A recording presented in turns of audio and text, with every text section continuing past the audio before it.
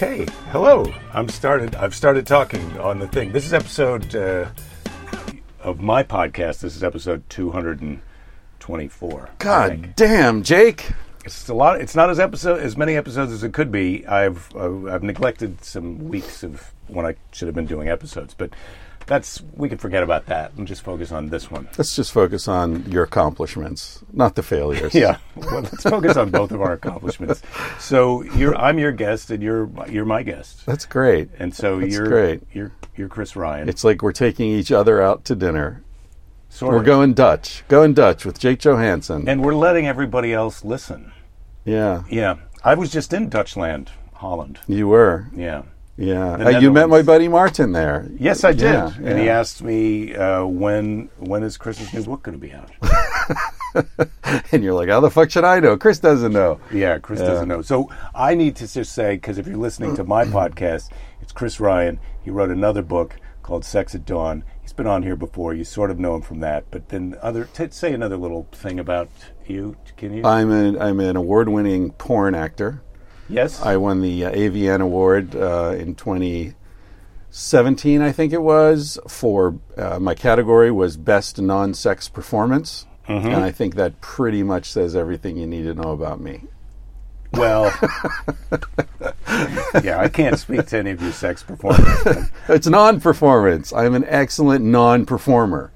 Non-sex performer. Non-sex performer. But you're on now. I mean, this is you. But I'm not performing. See, that's okay. the thing. Right. That's the thing. I'm really at my best when I'm trying not to be at my best. And that's now. That's pretty much now. This is as good as it gets. Yeah. So when you half-ass it, that's when you really come to life. Half-ass, yeah. I think, you know how some actors say, like, always shoot to my left side, my profile is really good? Right. I'm like that. Half my ass is really good. If you get the whole ass in there, then the average drops too much. Mm-hmm. I think better to just go half-assed. Just a little bit of crack, but not the full on. Not the full on. Yeah, it's funny, half-assed. I haven't heard that phrase for a long time, and I used to hear it a lot as a teenager. My dad accused me often of half-assing everything. Well, it's one of my favorite. I do a lot of these corporate events, and sometimes you're allowed to say ass, and as the host, they're always trying to motivate the salespeople to fully ass it. To give the whole ass. Fully ass Not it. the asshole. Don't half-ass it. But the whole ass. Yeah.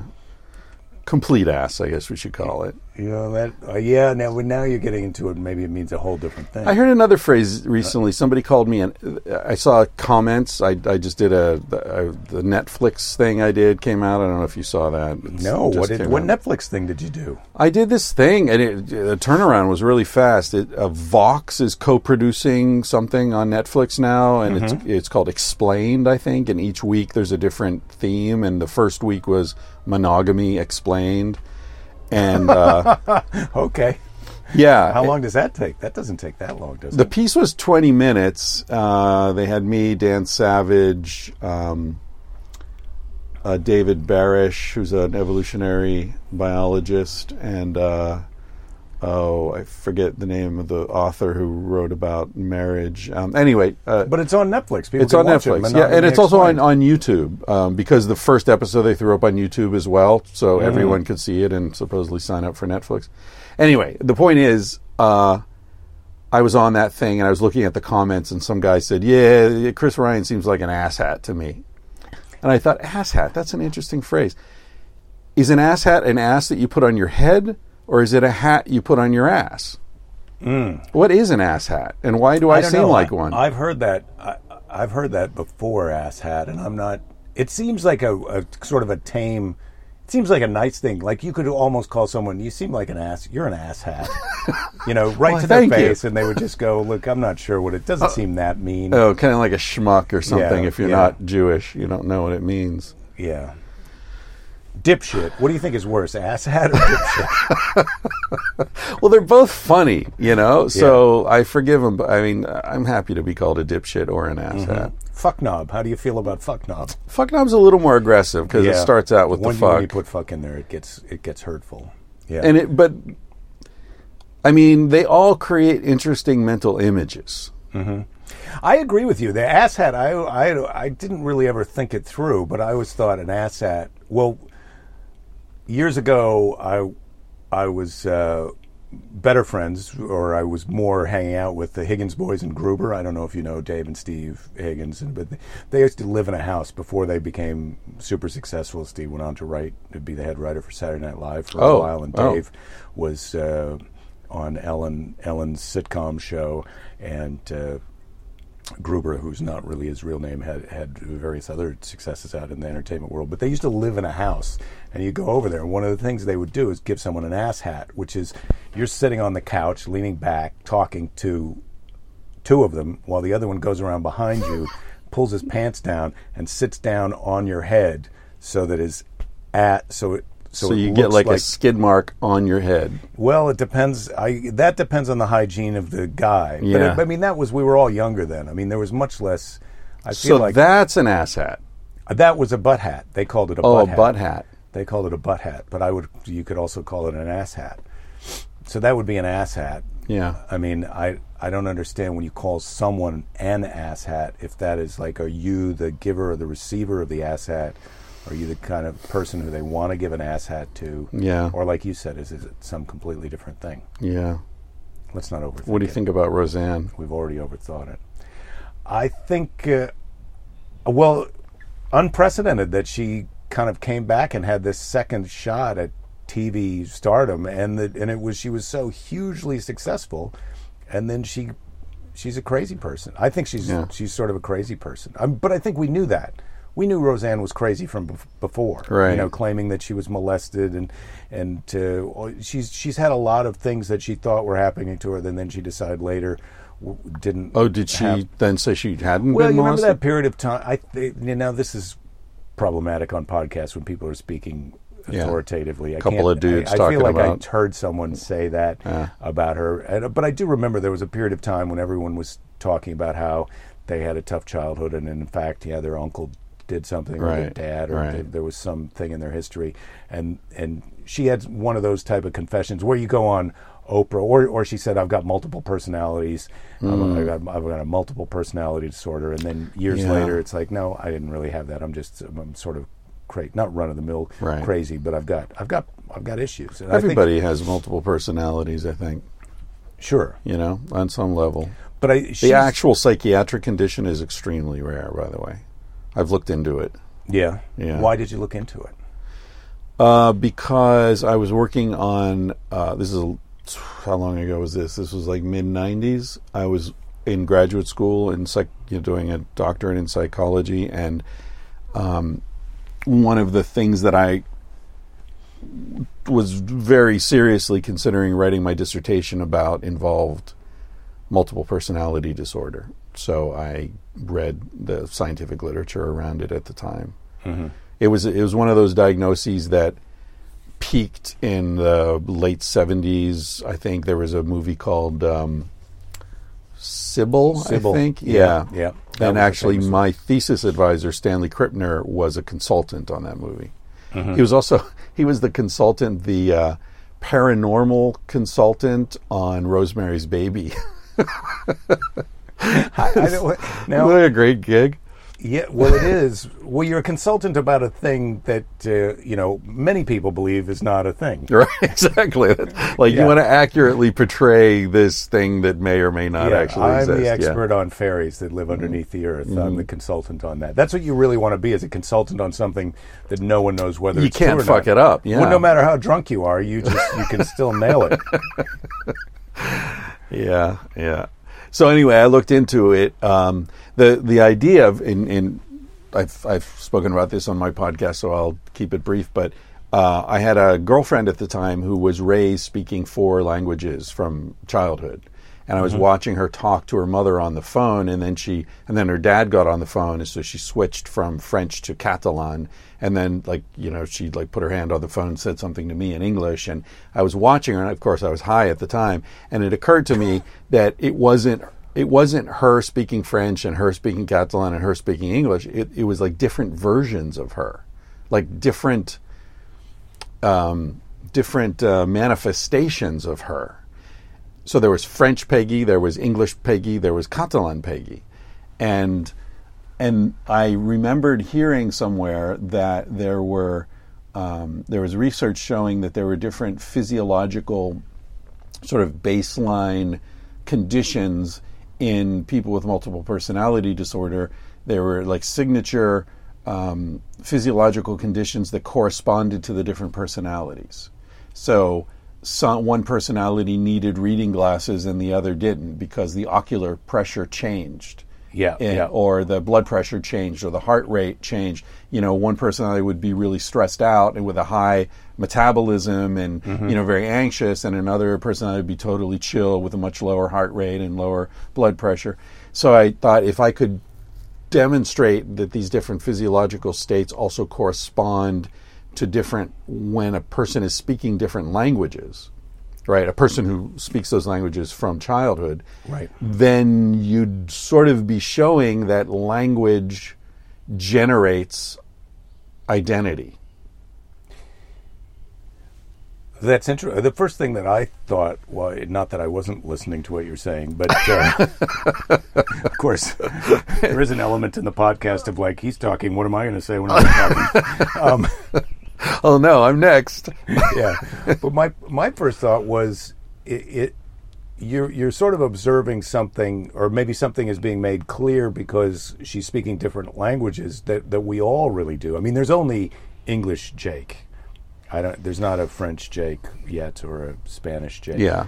But there's a me when I'm talking to my parents. There's a me when I'm talking to my wife. There's That's a me true. Yeah. when I'm talking to somebody's grandma. Right. We all alter ourselves a little bit that way. And that's what I was thinking about when I was watching her, and then I thought about her talking to her friends in Catalan and how she had different tics. She had a lot of nervous tics at that time, and she had tics that only came up when she was speaking Catalan. And then, they didn't happen when she was speaking English. And there were some other things, some sort of private things, like about her sexuality. I said something to her in Spanish once when we were having sex, and she nearly, kicked me out of the bed like a fucking bronco. She freaked out. It was really weird for her to hear me say something in Spanish while we were having sex. And that was shocking. What's the big deal? It's me. And I guess, no. It was almost like it flipped her into a different, it just changed the script for her in that moment. But anyway, I think there is that. And I think that's why it was such an interesting question for me, because, there's research showing that if you have a word for a certain color in your language, you're much quicker to distinguish that color on tests. So on spectral tests, if they show, so if, let's say chartreuse. I don't even know what chartreuse is, but I know it's a color. Right. It's one of the greens, I think. Is it green? Okay, yeah. But it's like a specific kind of green, right? Yes. Yeah. Okay. Yes. So that's why it has a name, right? So if you know, perfect example, you know what chartreuse looks like. I don't. So if they flash that color and then say, hit this button next time you see that color, and then they flash a bunch of colors close to it, and then you'll hit it right away. And you're hitting all the greens. Because I'm I don't know. Well, because you haven't made that distinction. The reason that you have a word for it is you make a distinction between that and the other greens. Right. You can picture it in your head. But it's a language. It's also a language thing. Right. That's my point. If you said, hey, this is a dog or some animal that right. Some countries have it. People come over here who've never seen a squirrel before, and they're, holy shit, these things are everywhere. Yeah. We're used to them, and we know what they are. So, like monkeys in Asia. Yeah. Fucking That was monkeys. the advice I was given when I went to Asia. Don't fuck with the monkeys. Don't touch the monkeys. Don't even look at them. No eye contact. They don't like eye contact. They have a different... when you're eyeballing them, and that means something different. They're like, fuck you, dude. What are you looking at? Well, strangers, people don't necessarily like it when you look them in the eyes, unless you're engaging. If you're talking to someone at the Starbucks, get off your phone and look at the person in their eyes. Right. But if you're just waiting somewhere in a room, or if you're on that bus this is an experience that I recently had. You're on the bus from the gate to where the actual airplane is. Right. You don't want to be staring people No, down. that's like a rolling elevator. Yeah. Don't look at people. So let's talk about your trip, man. I haven't seen you in months. Well, this was, Or you've already talked about it on your podcast, I guess. Well, I talked a little bit about some of it, but I didn't talk about the second part. I talked look, it hasn't been comprehensive. I'm happy to. We can do whatever the fuck we want. This is the problem. So here we are. You've got a lot of rules on your podcast. I don't have any fucking rules. But there are three things happening here. There's one, we're recording Jake's podcast called Jake This. Two, we're recording my podcast, Tangentially Speaking. Three, we're a couple friends who haven't seen each other for a few months, just catching up. So it's like there's a lot of plates in there. A lot of levels. Yeah. So what's off the table? I'm not sure, but let's.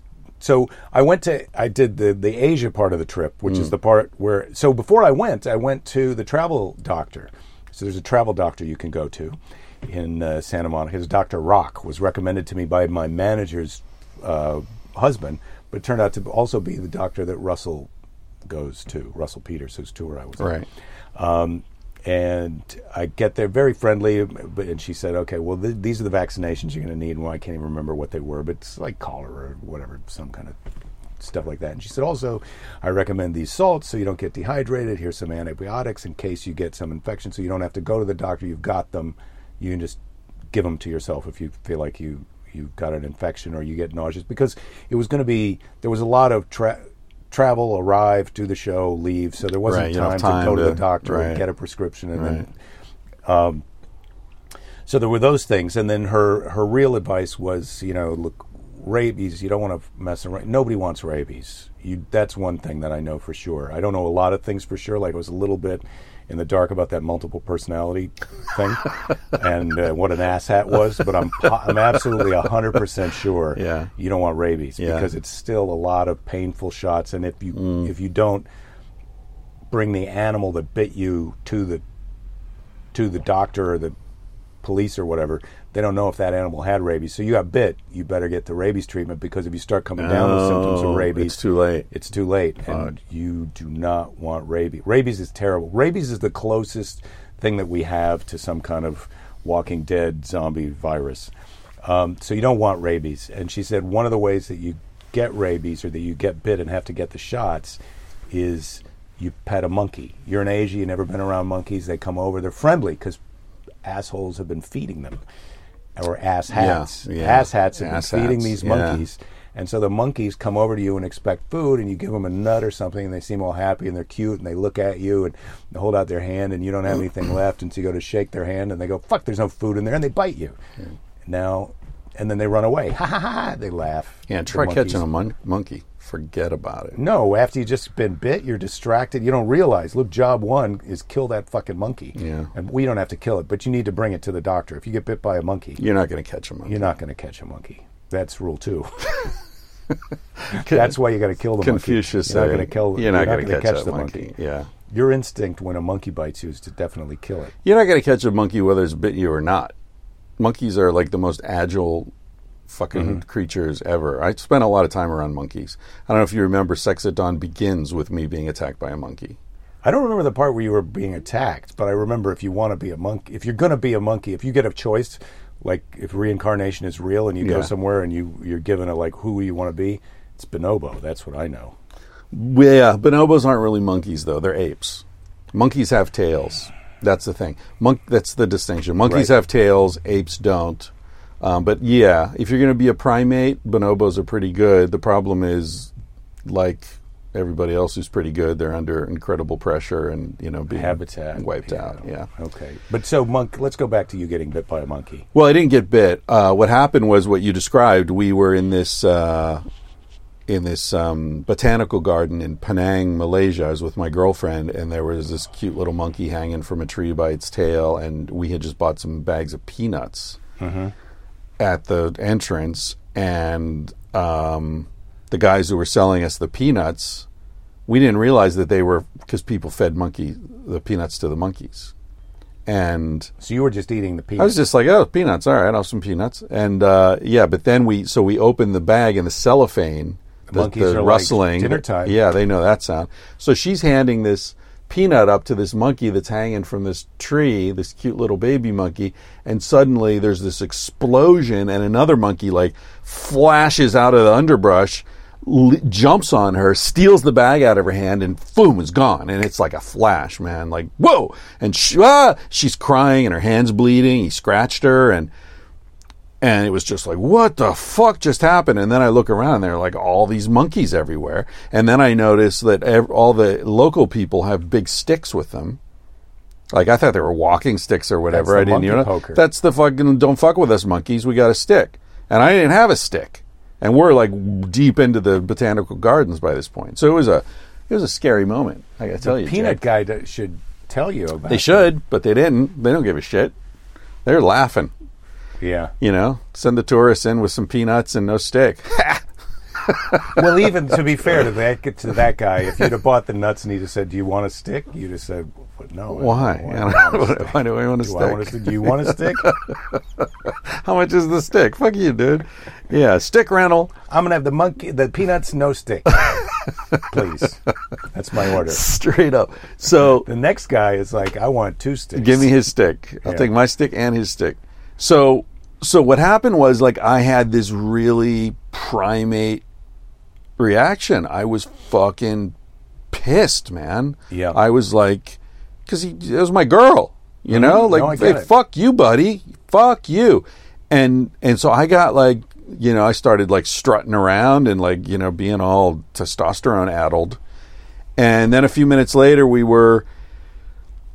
calmed down and we were in like a little clearing, and there was this tree in the middle of the clearing, and there were a couple baby monkeys there, and she had forgiven and forgotten at this point, and she was like, "Oh," and I took all the peanuts. Like, I had the peanuts now, right? Like, fuck. How did you get the peanuts? Well, the 'cause monkey took the peanuts. Yeah, I had more bags though, because we'd bought a couple right, bags. Gotcha. Right? Okay. So she's like, "Oh, give me the peanuts. I'm going to give some more to this thing." And there was like it was a clearing, right? And so, like, okay, I could see there were no adult monkeys around. So I pulled a bag of peanuts out of my pocket, and as I do, this monkey, a big one, comes like out of the underbrush at the edge of the clearing, and sort of he's sitting there looking at me, right? Like, what are you going to do? Yeah, what are you going to do? And do you still have, like, And I I'm don't care still if you're the pissed. other monkey, I'll beat you up. I'll fuck you up, man. And so I'm like, yeah, all right, dude. I've been waiting for you, you know? And like, he's not gonna. This is all poker, right? This is all bluff. Well, you think you're bigger, and so I am he's going to bigger. be afraid of you. And I'm pissed off, so I'm not thinking you're clearly. Bigger. You know you're bigger, but you think you can intimidate this monkey, Right. but you don't. It doesn't occur to you, like, what if the monkey's not intimidated? Right, exactly. So it's poker, Yeah. and I think I have a winning hand. So he's sort of like, so I give her the bag, and she opens the bag, and she's like handing it to the baby. This other dude's looking at me, and I'm looking at him, and he's like taking two steps closer and stopping, and then 2 steps and stopping. And he's like maybe 15, 20 feet away by now, and I'm like, fuck you, dude. And there's like a branch that had fallen out of the tree, and I pick it up and just like throw it at him to scare him off, you know? Like, not to hit him, but just like, hey, get the fuck out of here. And it lands in front of him, and he doesn't move. He kind of like looks at the branch, and then he looks up at me, right in my eyes, and leaps over the branch and comes at me. Like, straight at me, fucking fangs, like, coming at me. And dude, I lost my fucking mind. I was like, like all cerebral functioning stopped. And I just went ape. I turned into a fucking monkey. I just started like, and like jumping up and down and like doing all this shit. And he stopped like maybe 10 feet from me and like looked at me, and I was just like, like being as ugly and weird as possible. And he fucking backed up and took off. I was a little scared. Did I scare you there? You thought I was going to leap over your iPad? You went there, man. I am an award-winning actor, Jake, as I may have mentioned earlier. Well, it's clear to me that award was Yeah. for something real. I lose myself in a role. You did. You got caught up in that story. I got caught up in that story. Well, and I was wondering as you were telling it God again. damn, you got a gorilla kettlebell there. Yeah, well, I'm You're a big fan of Joe Rogan's podcast. He advertises the you just buy whatever the fuck he's selling. I'm a moron. Advertising works. You have a fanny pack? I'm not one of the ones that he sells, but I do. I was into fanny packs before Joe. I mean, he and I have he's a little younger than me, but not that much. Yeah. So yeah, I was. We could have beat him up 40 years ago. I don't know, 40 maybe. 40 maybe. 40? Come on, I was 16. I don't know how old you were. Joe was probably 3. We could have kicked his ass. Yeah, we would have had a chance then. those days are long gone. Although it's, this isn't it. It's not just the kettlebells that look like monkeys. I started doing jiu-jitsu because... Oh, Jesus. No, what is it with the jiu-jitsu and the middle-aged men? I mean, give me a break, people. Really? You're doing jiu-jitsu? Do you want to go back to monkeys? If you want to go back to monkeys... All right. So tell me about your midlife crisis, Jake. Okay, my midlife crisis is... You're getting ass hats. If you're doing jiu-jitsu, you got guys sitting on your head. Oh, my God. Yeah. Well, as with anything you try and learn, you start off on the bottom. And in jiu-jitsu, you literally start off on the bottom. Right. Like, you try and do something, and then there's a guy on top of you. And so the first thing you're trying to learn is how not to get choked or your arm barred or twisted or whatever when you're on the bottom. You're just trying to see how long you can go before that happens. I should rephrase it. Yeah.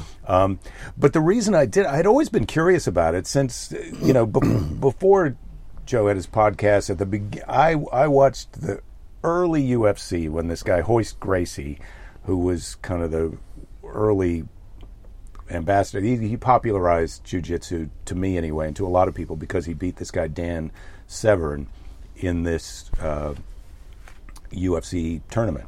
At that time, it was before it was the way it was now. There were much less rules. So he was like a 160, 70-pound dude up against Dan Severn, who's a 220-pound wrestler. And he was just underneath the guy for 20 minutes.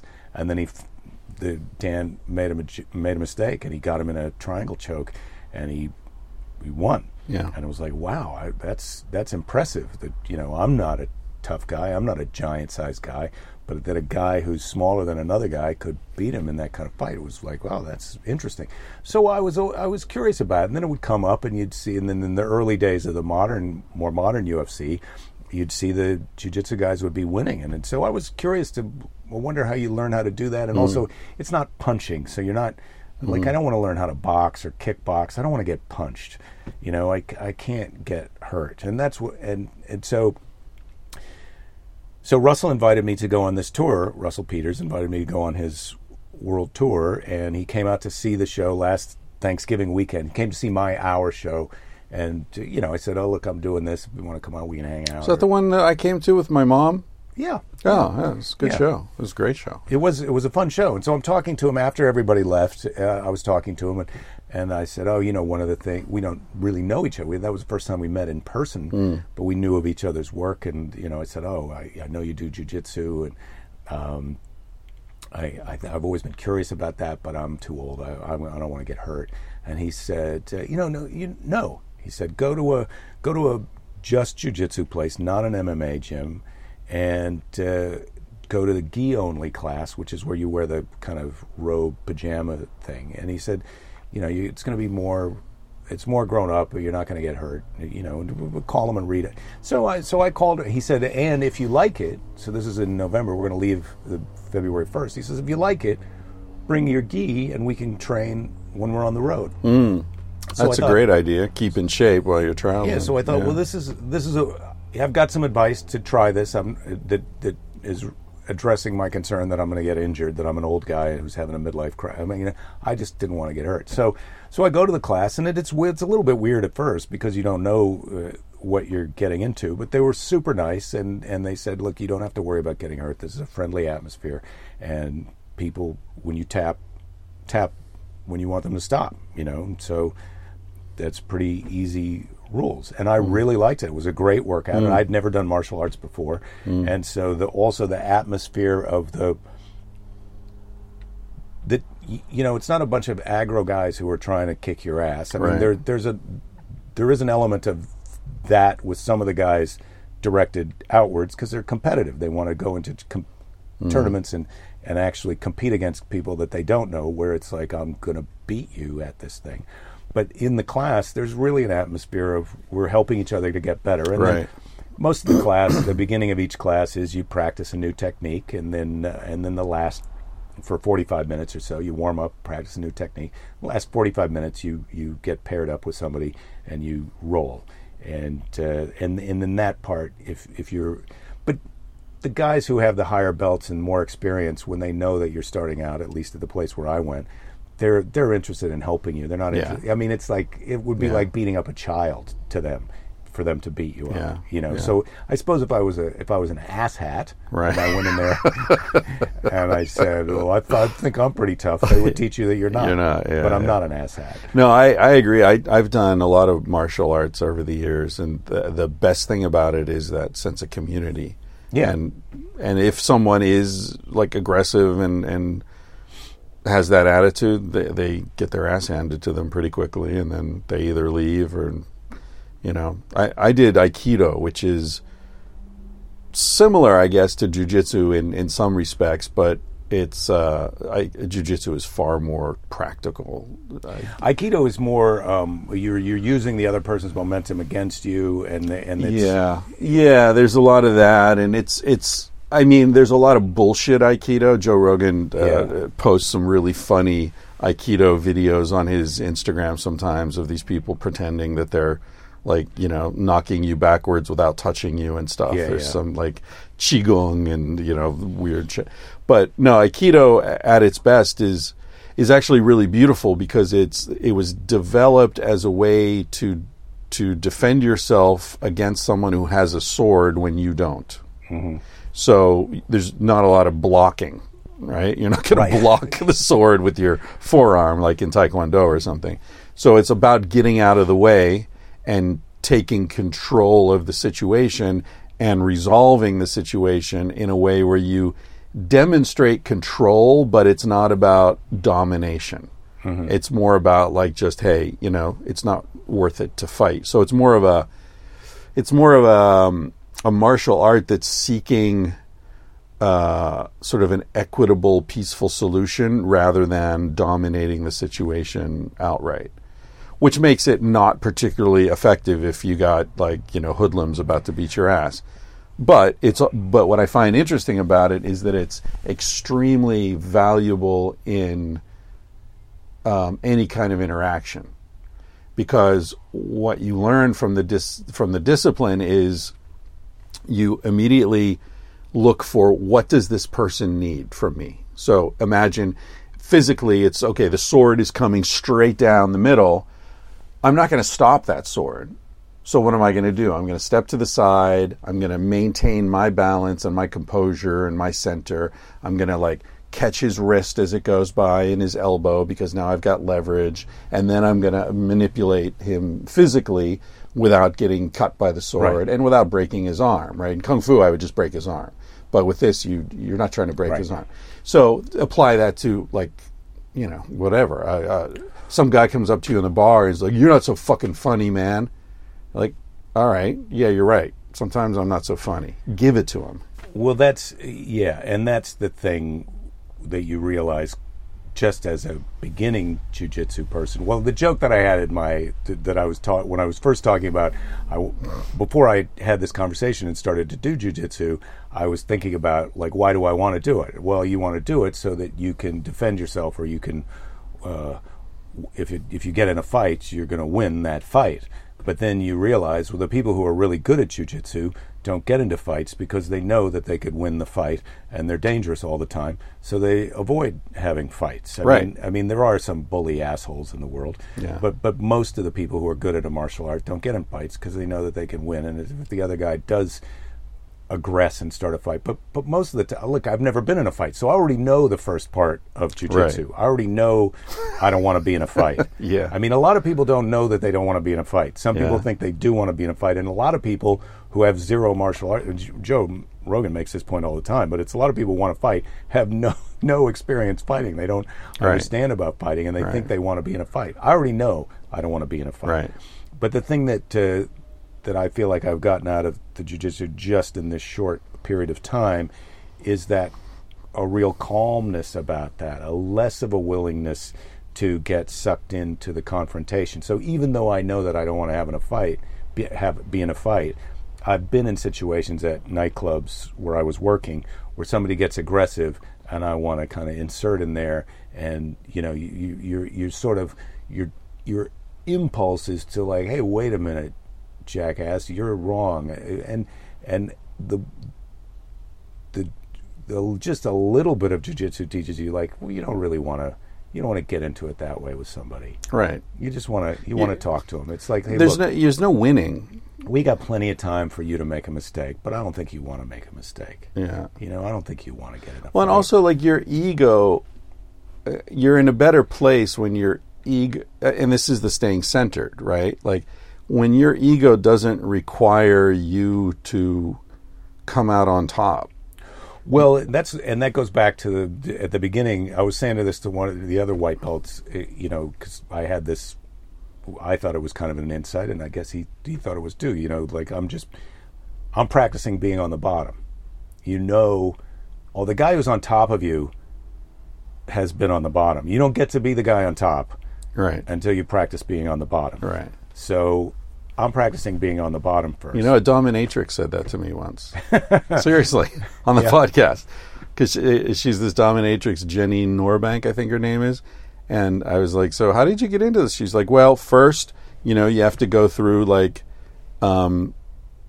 receiving, like being the... Yeah. Like getting whipped and chained, and and then eventually you work your way up to whipping and chaining. Well, that's interesting. Yeah. So it's the same. You can't be the person who wins without being the person who loses. Exactly. And I feel like your experience of losing after a while, you realize, hey, look, and then you watch the other guys. I mean, the black belts and the brown belts and the blues and the purples, those guys are going against each other, and they're losing. Nobody wins all the time. Nobody's undefeated forever. Right. So the more real experience that you have with that, and the more confidence that you get, either you're a person who wins fights all the time, so like it's I don't need to prove to myself that I can beat this guy, and I don't really need to prove to him that I can beat him either. It's what does he need? Like you said, what do you need? Right. What do you need? Do you need me to tell you that I'm sorry? Okay, I'm sorry. Let's just go home. We're not here to have an argument. Because you're describing it, I'm thinking how universal that experience is, and like I think about comedians who. Every comedian talks about you have to bomb and bomb and bomb, and then eventually, you get a laugh, and then you get a second laugh, and then you start to hone it. And I mean, is it a similar process? Like you have to be humiliated? Well, I wouldn't even describe it as humiliation is also a choice. Exactly. Right. I mean, but you have to fail. Yeah, we have to experience being on the bottom. You have to understand what it's like to not be good. Yeah. And when you understand that, then you get to a level where, okay, I want to be good. I want to be better at this. Well, you just have to keep going and keep learning things, and you do get better.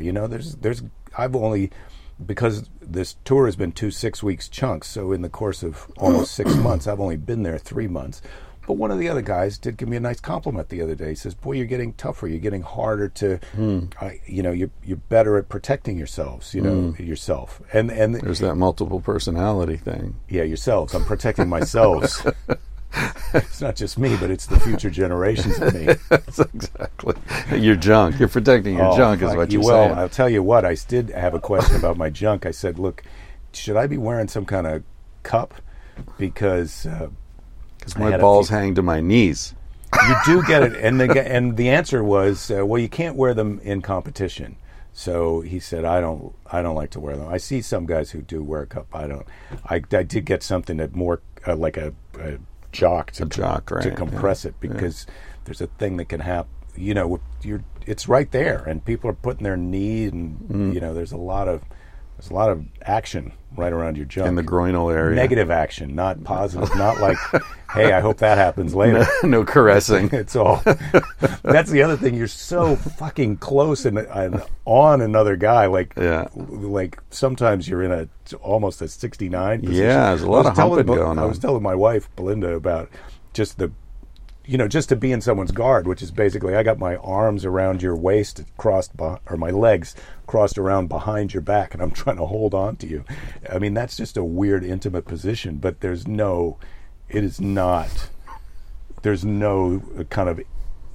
intimacy because you're right next to person, but there's there's no kind of people who see jiu-jitsu sometimes think, oh, it's funny, two guys, it's sexual like that. It's like, no, it is not sexual. You seem kind of defensive, Jake.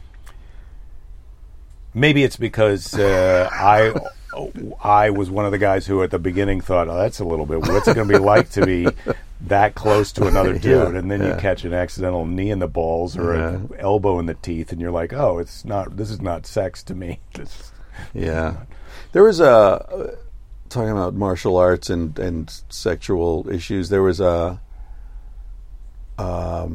kickboxer, a champion kickboxer in Thailand years ago, like a world champion who was a ladyboy. So it's a man, physical man who dressed as a woman and identified as a penis person, transsexual, a penis person, right? But with boobs. No, I don't think boobs were involved, but dressing and the self-identified. So it was pre-op, no hormones, and then she would get undressed and go in the ring and kick ass. Yeah. There was a movie made about the person. I can't remember her name but I had a woman on my podcast recently who was a kickboxer, and we were talking about that. It's so interesting. Somebody, I don't know if there are any openly gay UFC fighters, but that seems like a really tough world. I don't know about. I don't know. I met a UFC fighter. Sorry to interrupt you. Who, right before a fight, he pulled his pants down, and on his ass was written respect LGBT people or something. Kyle Kingsbury, I think his name is. This is well, if you're wrong. No, if you're wrong, and there is a guy named Kyle Kingsbury, you're gonna probably. It's a cool thing to do, Like he was like what a in the belly of the beast to stand up for LGBT people. It's nice. It's a cool thing to do. It's a nice thing to do for LGBT people. It's a nice thing to do. But I don't know if pulling your pants down to reveal a message in general, that feels like it feels like some teenager's idea of this is going to be cool. It's like what's it called? Moonwriting? Yeah. Is there a name for it? Try it at Thanksgiving. And tell me how cool it is. Oh, no, Thanksgiving. Happy Thanksgiving. Just write Happy Thanksgiving. Hey, you know what? The last couple of years I've had Thanksgiving at your house, so maybe I will, Jake. I can't wait. Look, we're going to get it's either going to be a bigger crowd or a smaller crowd. Or both. It'll start out bigger. Or a weirder crowd. Weirder crowd, for sure, yeah.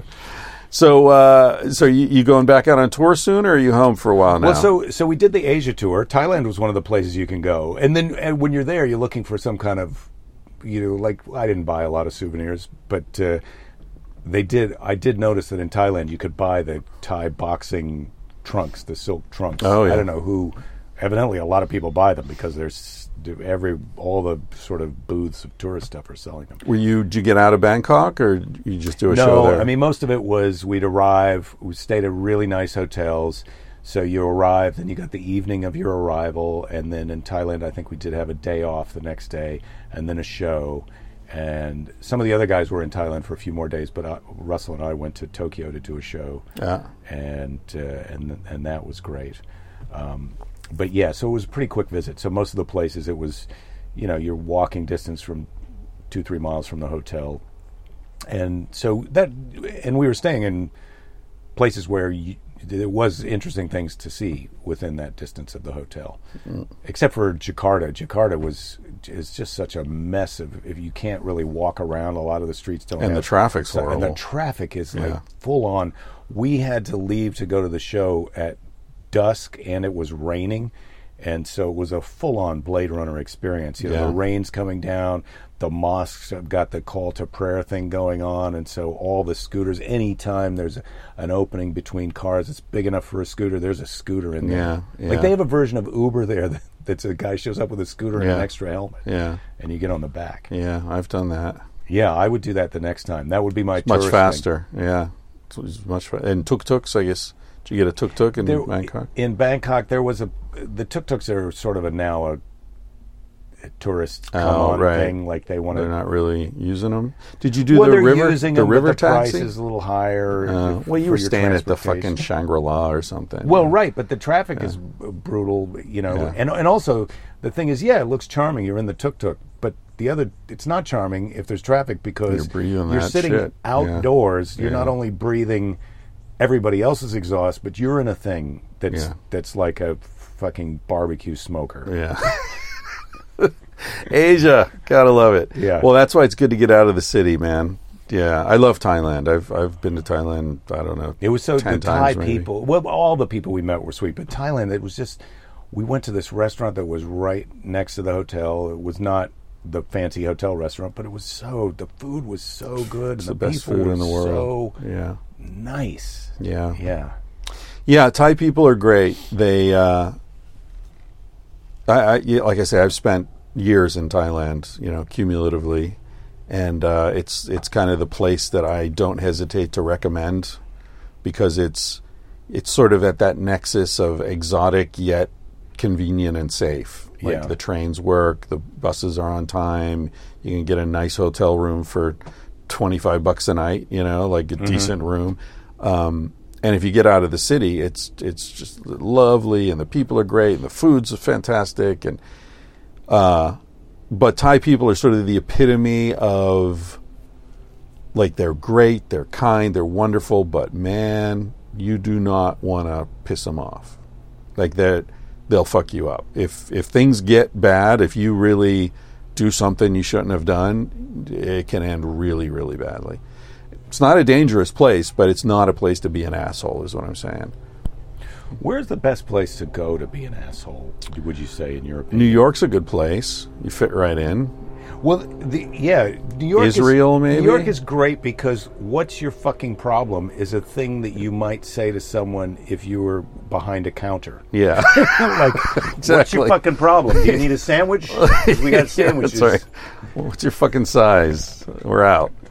No, it's you know how it is. Like a lot of places you can just get away with so much shit, and I guess what I'm saying is, like, people misunderstand. I think some assholes misunderstand that sort of Thai sweetness and tolerance as, like, you can get away with anything, and then they find that there's a hard limit to it. Yeah.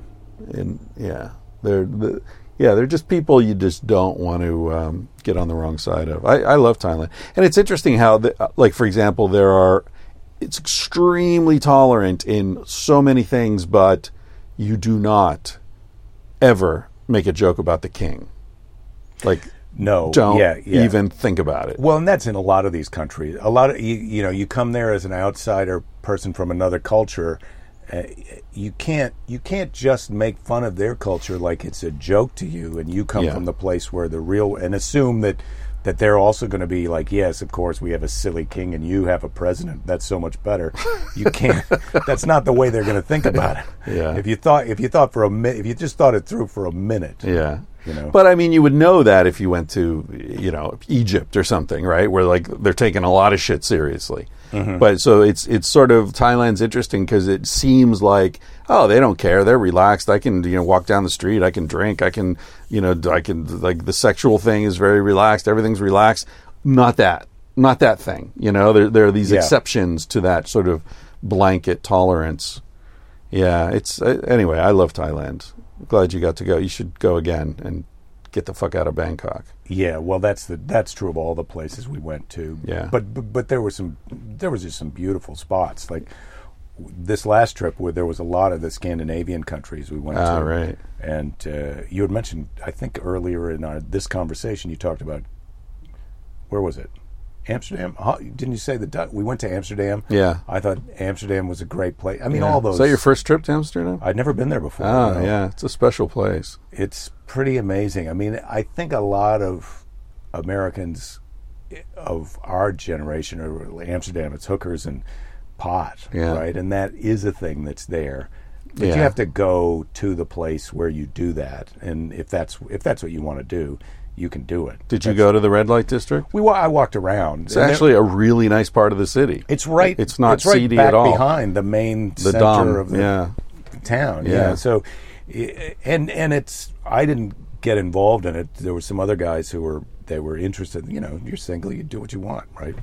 But yeah, you walk around. There's a little glass booth where you can see the person unless the curtain's drawn and they're in there working, and you strike a deal. It was my understanding is you have to negotiate it. There's not like a standard price. Is there a standard price? Last I heard, I don't know. It's been a while, but yeah, when I knew about this stuff, I didn't experience it myself, but I was with a guy who did, and it was a set price, €50.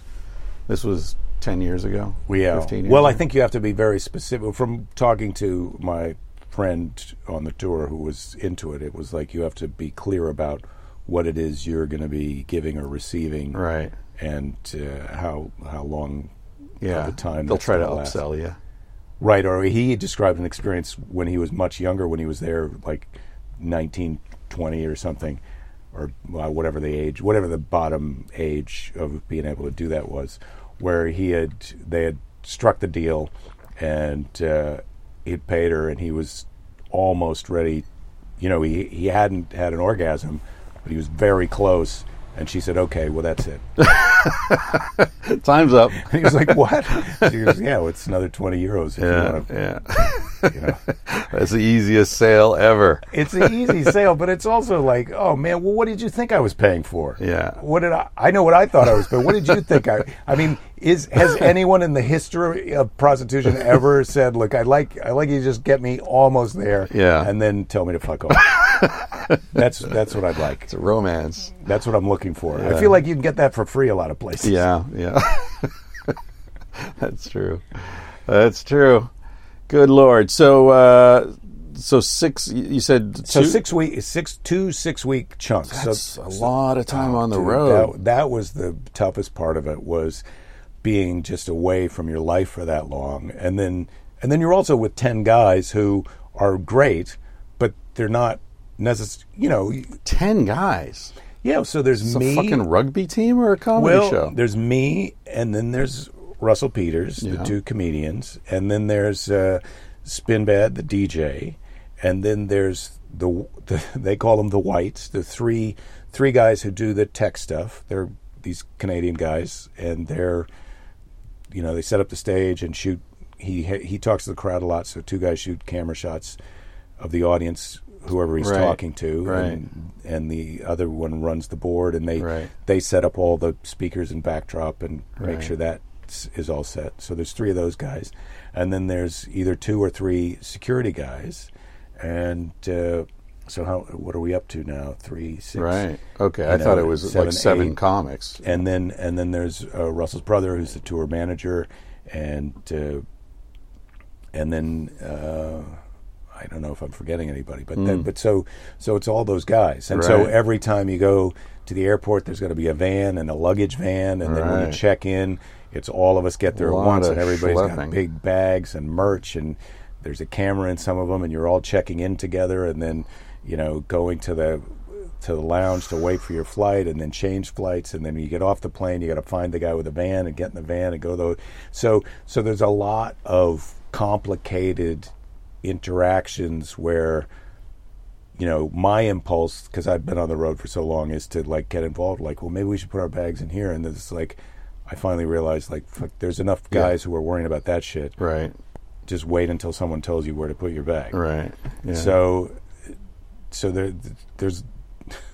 there's a fair amount of, as I described to my wife, suppression of self in order to just go along to get along. Right. There's a lot of that, and that's a challenge on the trip, and everybody's doing it. I'm not saying, look, it's a pain in the ass for me, right, and everybody else is dominating me. Sure. It's you take turns being the person who's got to shut up. Yeah. And so that was long. Yeah. And then the pace of it. This last trip in Europe, there was a lot of travel and arrive on one day, do the show the next day. And so when you're getting up at 3:45 in the morning to make your flight after you just got back to the hotel at 1 in the morning, that's brutal. You're sort of wrecked. And then you get to maybe you caught an hour on the plane, you get to the hotel, you want to sleep for 2 hours, but then go out. This is your chance. If you want to go have dinner and see Ljubljana, Slovenia, at night, you got to go tonight. Tomorrow you can get up early, have a walk around, but then you got to go to the show, and then we're going to do what I just described again the next day. Right. So it was a good put a bookmark in, placeholder for seeing a place, and also I did have some great experiences. I saw some cool stuff. Stavanger, Norway, well worth the trip. It's really up on the east, it's right across kind of from Iceland, and it's where they used to be a fishing place, and then it's where the oil industry, the Norwegian oil industry, which turns out to be very socialistic and progressive, and it's very interesting. The petroleum museum is there. I went to that. The other guys sort of made fun of me because I was trying to go to museums and stuff, and they were kind of, where's the red light district, and let's get some beers. And right.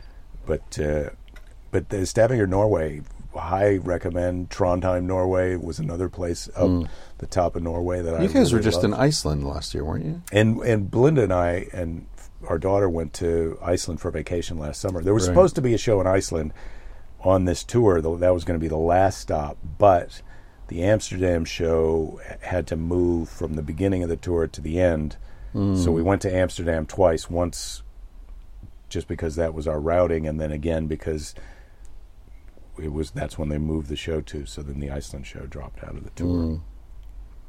But it was a great trip. So there was that trip around Europe, and then there was the 6 weeks before was about a week and a half in Australia, 3-4 nights in New Zealand. So what's it like? Comedy doesn't translate well, famously.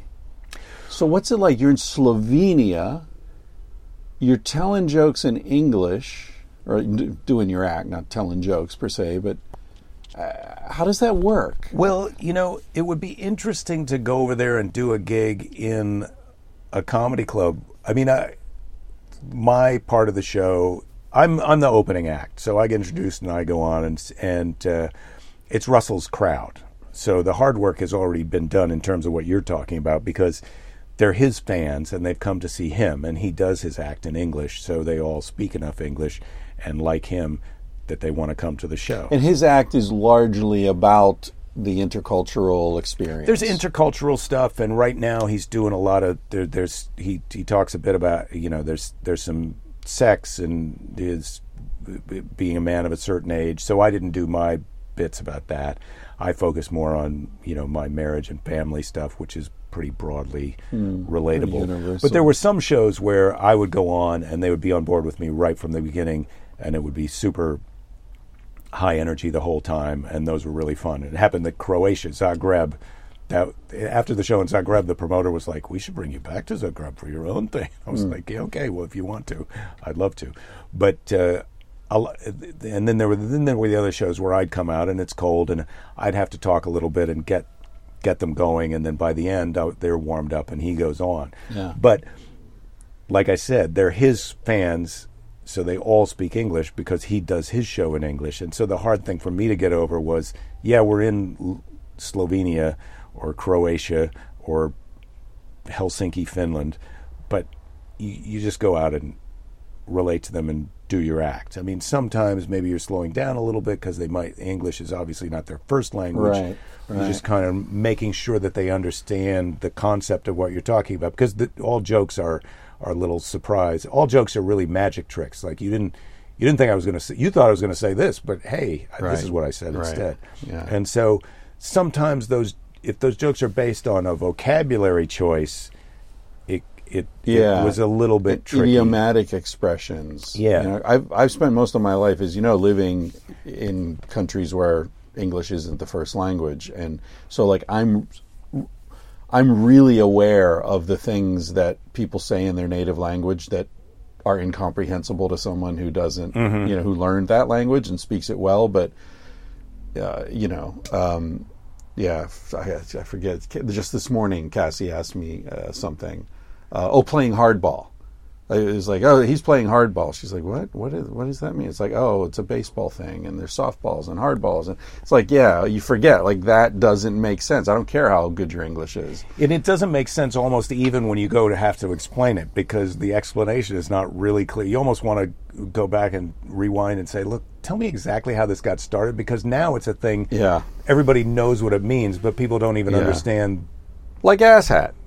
Asshat, I think, I gotta say, asshat probably started off as somebody just said it as a joke, and the other person laughed. Funny. So like, that's asshat. That's the other. I mean, there's a cool thing where words. It doesn't even matter what they mean; they're just funny. They sound funny. There's some quality in the.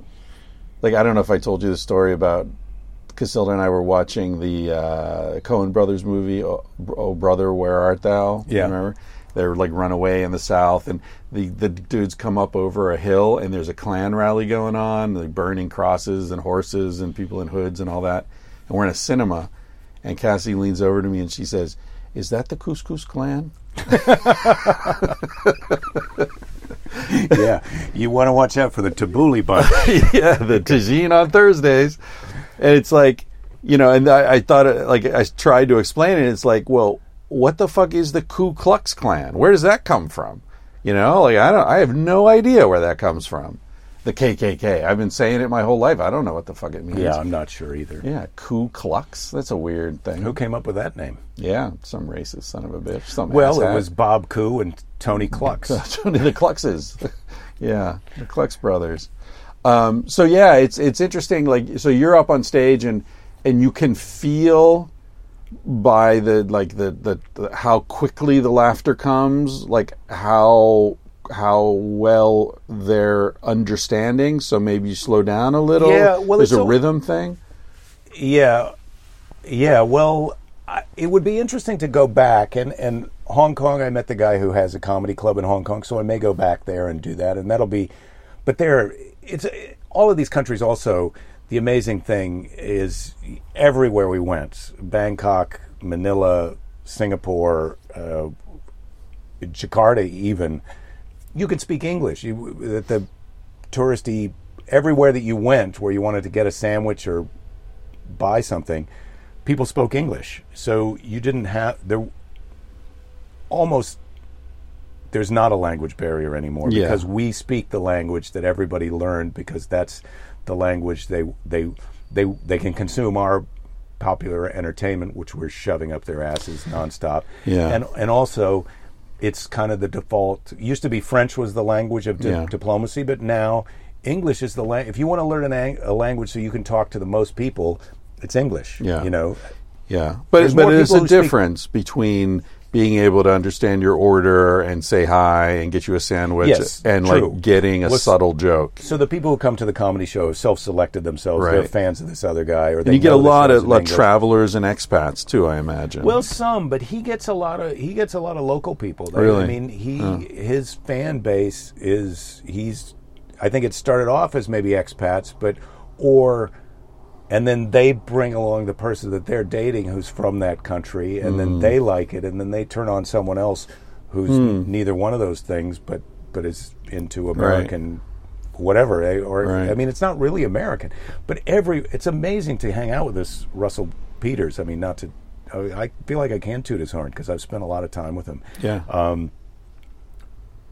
You're sitting in a restaurant bar in Croatia, and people know who he is and want to come over and take a selfie with him everywhere. Trondheim, Norway, Zagreb, Croatia.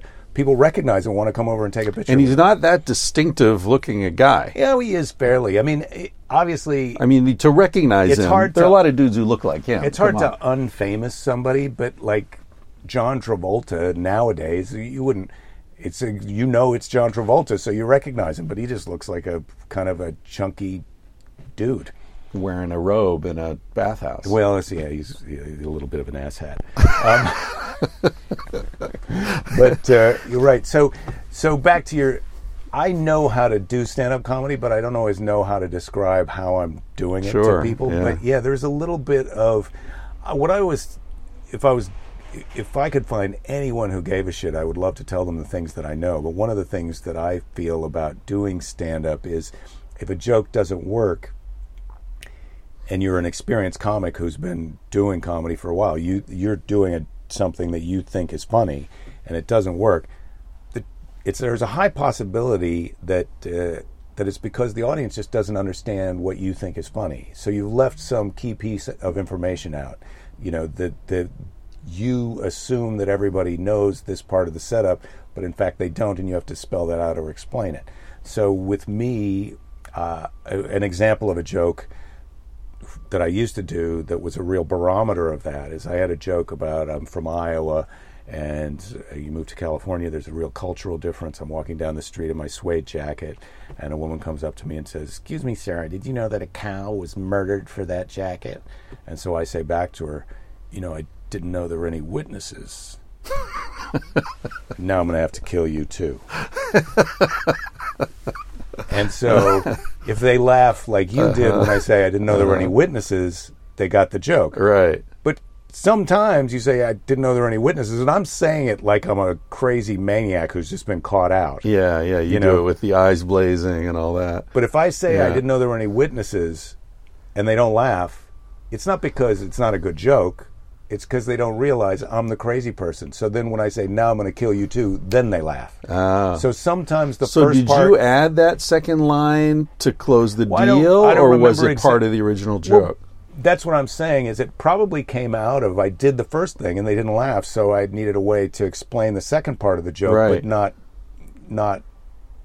Which ends up making it a better joke. It's part of the joke. It's a tag on the original joke, unless you didn't get the original joke, and then it's an explanation so you get the punchline. Yeah. And so that is analogous to, I feel like, what I'm doing when I'm on stage in these other countries. I'm feeling it out. I do something if it wasn't a joke. Sometimes there's the opportunity to add something that makes it more clear what the joke was, what the switch or the thing was. And sometimes it's like, okay, I know that this is an issue now with this crowd, so the next joke I'm gonna be a little more clear on the setup before I do the punchline. Right. So you're adjusting in real time. But it's much less conscious than the way I just described it. It's a more of an organic thing. What about, like, do you notice on a tour like this, do you notice cultural differences in sense of humor? Can you pick up, like, the Dutch people really like this, the jokes about cheese? Yeah, it's hard because you're just doing one show. We did one show in Amsterdam. We did 3 shows in Norway, so you don't have a giant sample to know that. Right. But I did have a joke that involved pooping that was popular in Germany. Just to, I'm not saying, but I'm saying. I'm not surprised. Although the whole idea of Germans are famous for not having a sense of humor.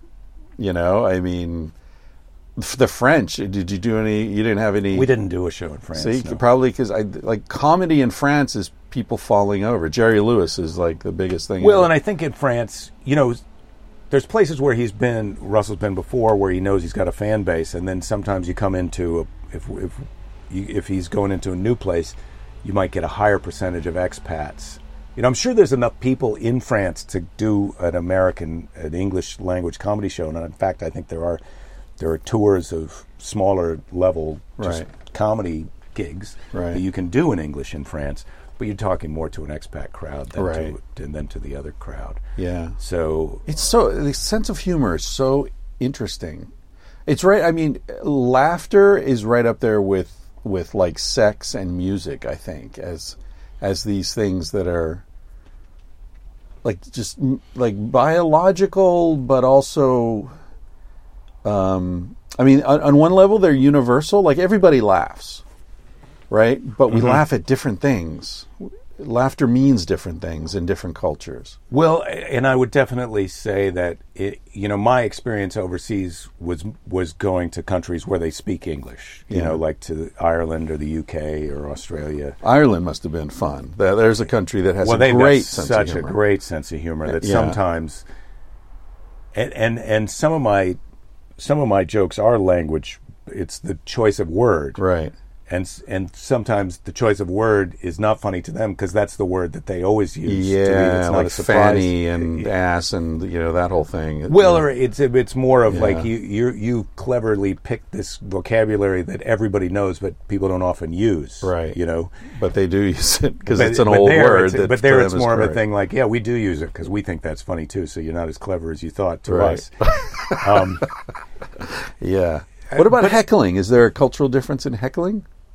There was not really heckling. Every once in a while, it happened that we did a show at Wembley. Well, it happened. There was a show scheduled at Wembley, and Belinda and Fanula flew over for that, and it was great because it's 12,000 people. 12,000 people. I'm Holy introduced. Shit, man. I go out cold to this crowd of 12,000, and they kind of got on board right away. And then somebody yelled something, and I made a spontaneous. I dealt with it, and it worked. And the English kind of love it when you are a little bit clever and you deal with a heckler, and it worked. And so it was pretty great for my wife and daughter. I mean, it made them both love me a little bit more, or at least respect hate me you less. for that one night. Yeah, hate you less. Well, those are the same, really. It just depends on which side of the zero you're on. Exactly. But you're talking about the same direction. The same direction. It's a nudge. Yeah. Yeah. What's it like for your daughter to see Dad on stage in front of 12,000 people? It was exciting. She had been backstage at shows before, but she had never gone in the audience, and so for that to be, even if it hadn't been her first experience, it was like, you don't think your dad is a cool guy. Right. And it's nice, and I've got a weird job that it's hard to describe to even people who I'm friends with, like what I do and how does it work and what's hard about it. And, especially you come to the Improv, like the show that you came to, it's a small crowd and you can kind of feel like, look, I've talked to this many people, or I understand it, but it's relatable. Yeah. I think it was good for 12,000. She was really, she got it. She got what's cool about this job, and she got that, like, oh, look, I'm a real guy who's really done really accomplished things. I mean, it's not something that I struggle with realizing in my life, although every once in a while we all do, man. Look at the place where we're sitting having this conversation, and I would put this in loosely. This is bracketed as far as my wife's concerned. We're at work. This is my job right now. Yeah. I mean, what a great job. I'm so thrilled and amazed that podcasting has become my gig, and that it's like people are sending money through Patreon and keeping. It's great. And when incredible. You're so good, I mean, not to toot your own horn, but I'm a big fan of your podcast. I feel like what I'm doing is for I don't even know who it is my show is for, but it's obviously for people who are fans of mine. Yeah. But it's really a great thing to be able to connect to people that way. Yeah. Whether it's, the giant numbers that or the larger than my numbers. Not giant, that but you're dealing with. Yeah. But it just feels like, boy, you're really communicating, you're really connecting to people. Yeah. People give a shit about you, you give a shit about them. Yeah. And that we need more of that. It really feels like a community, even though when you're standing on stage in front of 12,000 people, you see them there, and it's like, the reaction's immediate, and it's incredible, and there's this feeling. But when you're doing a podcast and 12,000 people are listening, it's as if they're not there. I had a really cool experience 2 days ago. I was with my buddy Simon Rex, right? He's a quite famous guy, in Scary Movie 2, 3, and 4, and he's been all over the place. So his face is very well known. And we went into this restaurant in Venice and to order a sandwich, and the woman behind the bar looked at us. Was like, okay, what can I take your order? And she looked, and she was like, "You're Christopher Ryan! Oh my God!" And her face turned red, and she was like, "Oh my God, I can't! Your book changed my life, and I listen to your podcast all the time." And And I was like, "Do you know Simon?" She's like, "No, but your book was just." And I was giving Simon all his shit because it was, come on, small fish, big fish situation. But it was really nice because then when we left, Simon said, he was like, "Dude, you're so lucky because all your fans are so cool because they actually know you. Like when someone recognizes me, it just means they've seen my face somewhere. Whatever. They don't know me. Him. Yeah, that's what Simon talking, right? He's like, your fans, they know you. They actually know you. Well, because they listen to the It's different. It's really cool.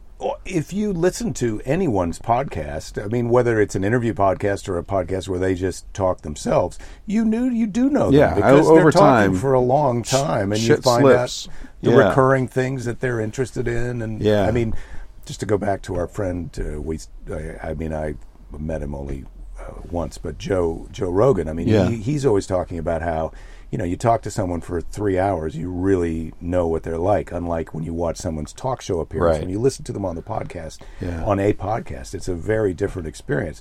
But then when you listen to that person's podcast, even if they're just an interviewer, you still find out about them. Yeah, definitely. Especially if it's somebody like, Joe or you do it, I do it. Like, it's more conversation than interview, I think.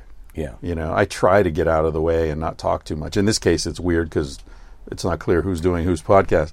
But on my podcast, sometimes this is one thing people don't realize. Like, I admit that I can talk too much. There's no doubt about that.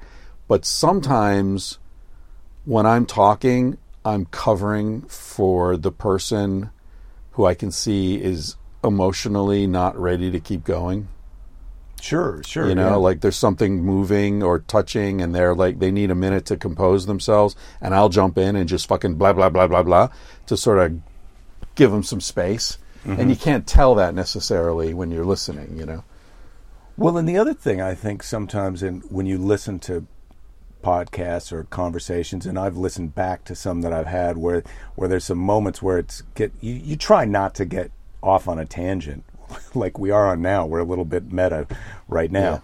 But sometimes that is necessary to kind of change tracks or open something up so you can go deeper into an idea. Yeah, and that mine's called Tangentially Speaking because I like tangents. Because I like going, like letting it go and not knowing where it's leading necessarily. Like I did a podcast recently with a marine biologist, Wallace J. Nichols. I haven't released it yet, but it'll go up in the next week or two.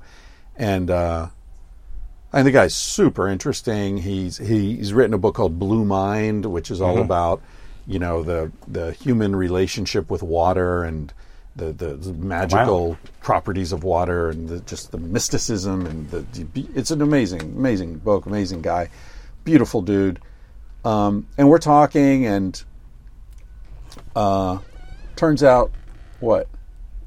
You have to pee, Jake? So bad. Speaking of and water. You're talking about water. It's totally killing me. I'm going to pause. We'll come right back. Okay. Speaking of relationships to water, I feel so much better right now. Hope it wasn't blue. Oh my God! I thought, we're a little past an hour. This is going to, and then you got into the new topic. I was like, well, I really want to hear about this, but holy cow, too much water. Anyway, back to your guest. So I'm talking to Wallace J. Nichols, who goes by Jay. He calls himself Jay. And I don't remember what it was, but something he said led to a question totally off the topic. And it turns out he was adopted.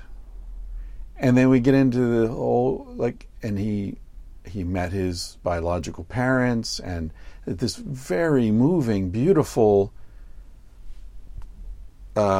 part of his life that I had no clue about going into it, right? I thought I was just going to talk to a scientist about his research, and it ends up being this deeply personal, intimate,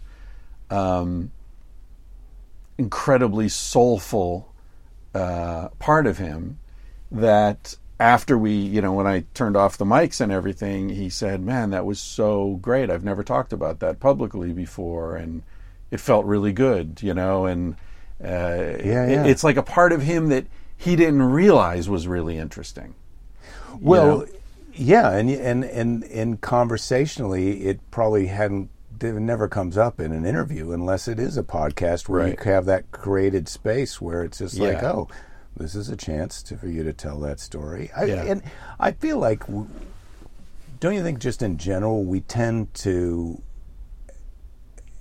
entertainment wise, and even personally, but culturally, it's like I think it's Japan, where if you don't ask someone what their job is, right. Because your job is Spain not either. You would never. Your job is not your identity. Yeah. I mean, in my case and in your case, our job is a thing about us that defines us in a way.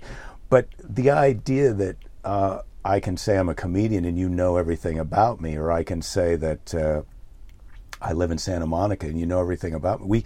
We're always looking to understand each other just on people want to pigeonhole each other. You want to like this. I want to know what you are so I can define you and stick you over here, and then that's it. When people say Chris Ryan, then this is what he is, and that I think podcasts help you to hopefully realize everybody's got a story. Everybody isn't just the first thing that you know about them or the first thing that's really interesting about them. There's also some other stuff that you haven't heard about them. Yeah, exactly. That's why I fucking love doing this, and that's why I always do it in person. I don't do any Skype stuff anymore because that's lost. I feel like, like there are podcasts that are fine, like whatever, like talking to a comic and, okay, you're a scientist and they just talk about what their research is and you don't get personal. It doesn't turn into... Well, if you've got a clearly defined... I'm a fan. I know that you are not so much, but or you have different feelings about Tim Ferriss, but I like Tim Ferriss. I like his podcast, but he's got a clearly defined thing that he's going for. He's going for high performance people who are successful in their field, and he's trying to find out their tips and tricks and secrets, and then he will tangent off that to their life, like how do you organize your day and whatnot. But it's very defined. So I feel like when I listen to his podcast and he's got somebody on Skype or whatever he uses to record remotely, it's not as big of a thing. But what you're doing is you're trying to really make a connection to people. Yeah, I want it to be a living. I want it to be something that you would never be able to read, that isn't going to come out in an interview with Vanity Fair, or that, isn't going to be the result of asking the same question that I've asked everybody else, like Tim does at the end of his thing. He has that 5 questions or whatever. And I'm not bad-mouthing him. That's a way of... getting the information just he wants. The example was why you would want to be in person, why he would not be right. Because for me, to have that. Exactly. For me, I want it to be like in the best possible cases, what I try to do is create an environment, like an ambiance, where the person feels safe, and so things bubble up to the surface that normally don't. And so it's almost like a therapy kind of vibe a little bit, or, whatever. But like I just recently did a podcast with a woman who was sex trafficked, right? And she wrote to me because she listens to the podcast, and she's like, I want to share my story with you. I want to share this story because I think it's really important for someone who's been through it to talk about it. I think it's important for young women to hear this story, and I want you to be the one I tell it to. Because of, this, like there's no judgment and all this kind of stuff. And she drove from Vancouver to LA in order to do that, to sit down and tell me her story. And it was fucking amazing. And the response has been incredible. And it's been 100% supportive and, celebratory of this woman and what a badass she is. And, how beautiful it is that she told this story. And I felt the same way with Jay. Like we get into like a really deep thing, and it's like I feel so fucking honored by that, And that kind of thing, I don't think it can happen on Skype. At least I can't create that energy if I'm not in a room with a person. Well, yeah, there's a trust, intimacy. Yeah, it just doesn't feel... someone has to be able to look in your eyes and know they can trust you. And also, like, I did another one a couple weeks ago with another woman who was sex trafficked, actually, strangely. Like, 2 of them happened right, back to back. And very emotional. In fact, that's the one I was thinking of when I said sometimes if I appear to be talking too much, it's because I'm giving cover to a person to, get themselves together. And And I told her when I met her, and she told me her story. It was actually a strange thing. I was at a party, and she was we were chatting. She's really beautiful, and she's from Mongolia. And like she was raised in a yurt, like out on the steppes of Mongolia. It's all yurts in Mongolia. It's everybody's in a yurt. You can't say you're special because you were raised in a yurt. You can't throw a cat without hitting a yurt in Mongolia. Yeah. Anyway, so I said, "Wow, Mongolia! Like, how do you get from Mongolia to New York, where this party was?" And she looked at me for a long time, and she said, "Oh, I think I'm going to tell you the truth." So, okay, what's the truth? And she told me this whole story about being trafficked, being 16, offered a job in Beijing in a hotel.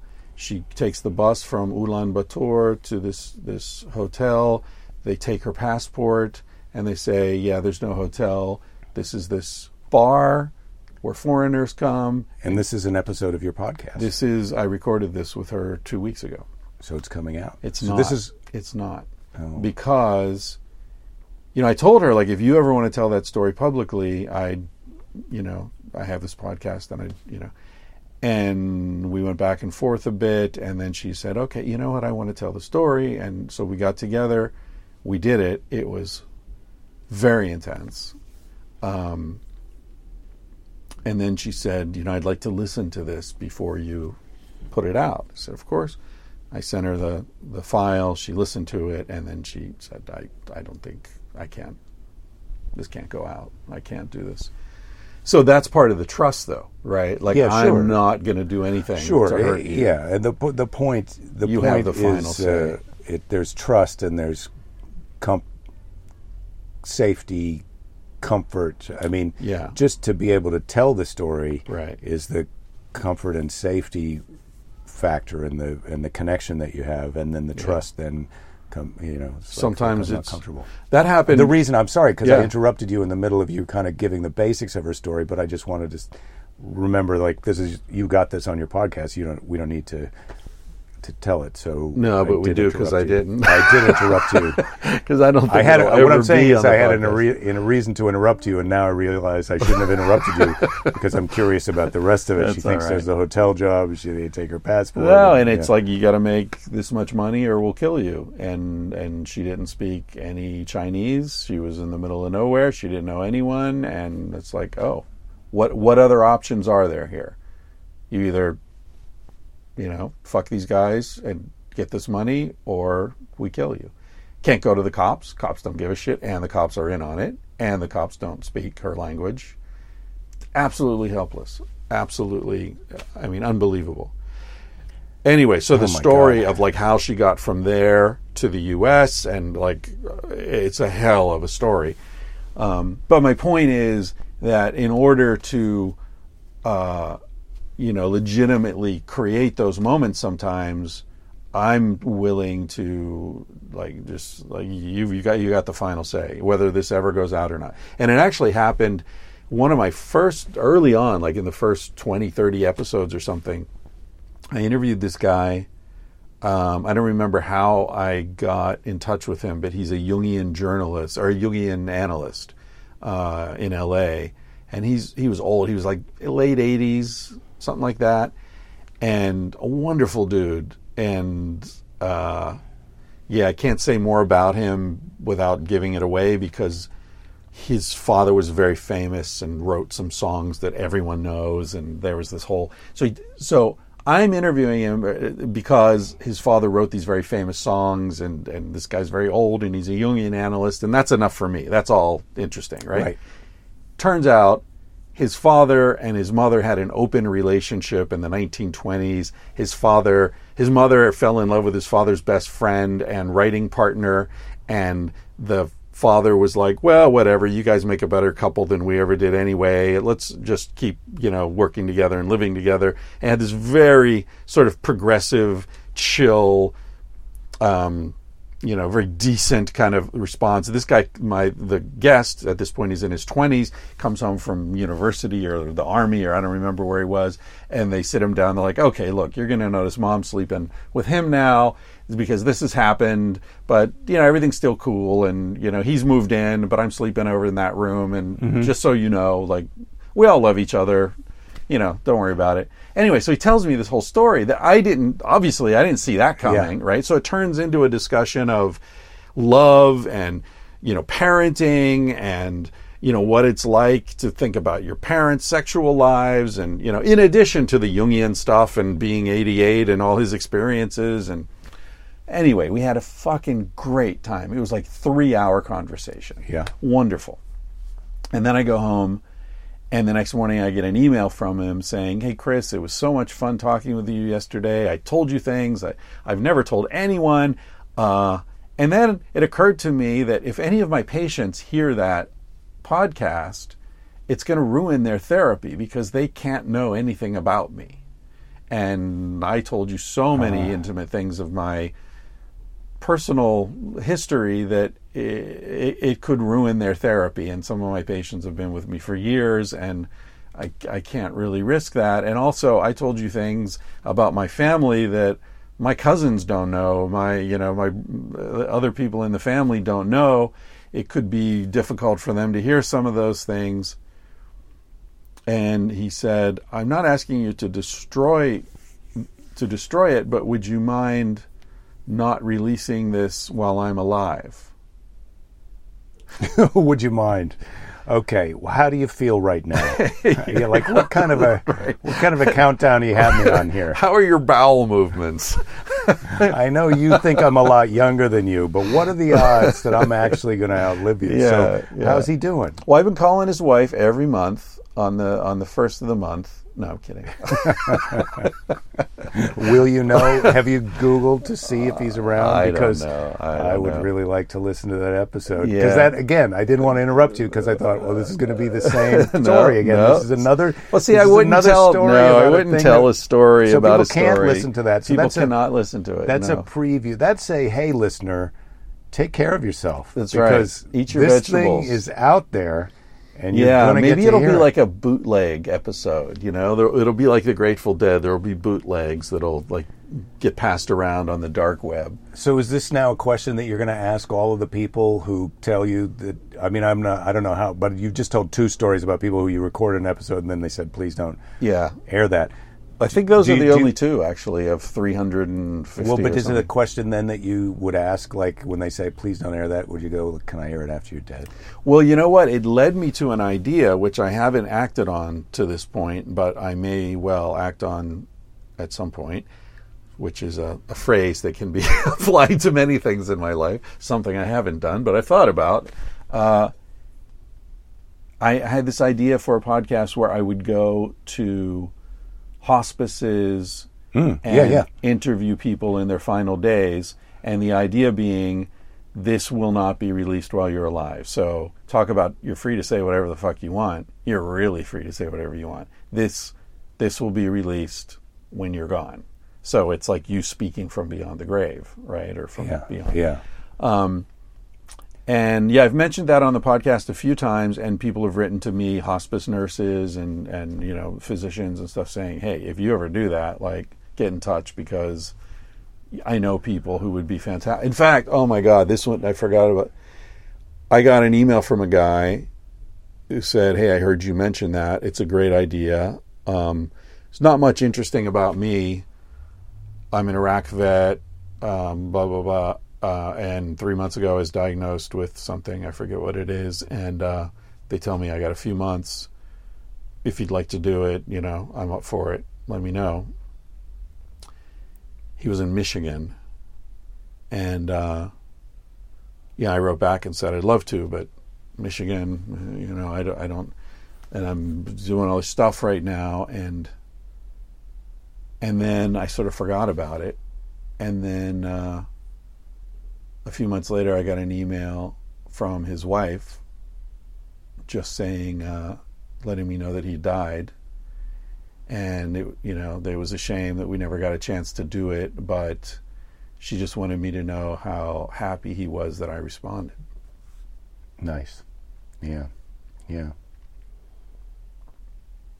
Well, that's one of the, like you say, it's those connections with other people. And when I listen to your podcast, which we're on right now, half-assed. But when I listen to your podcast, if you're listening to my podcast, the other podcast that you could be listening to is Tangentially Speaking. And you are, in fact. And you are. And now you are. Don't touch your dial. You're already there. When I listen to your podcast, I think it often seems like your guest selection, obviously people present themselves or people tell you about somebody that you should talk to, but also you'll meet somebody and if they just have a little bit of an interesting story, and everyone has an interesting story if you talk to them for longer than 10 minutes. Yeah. And I mean this in the best possible way, you will have anyone on, and that you often get these great stories out of people who most people aren't listening to.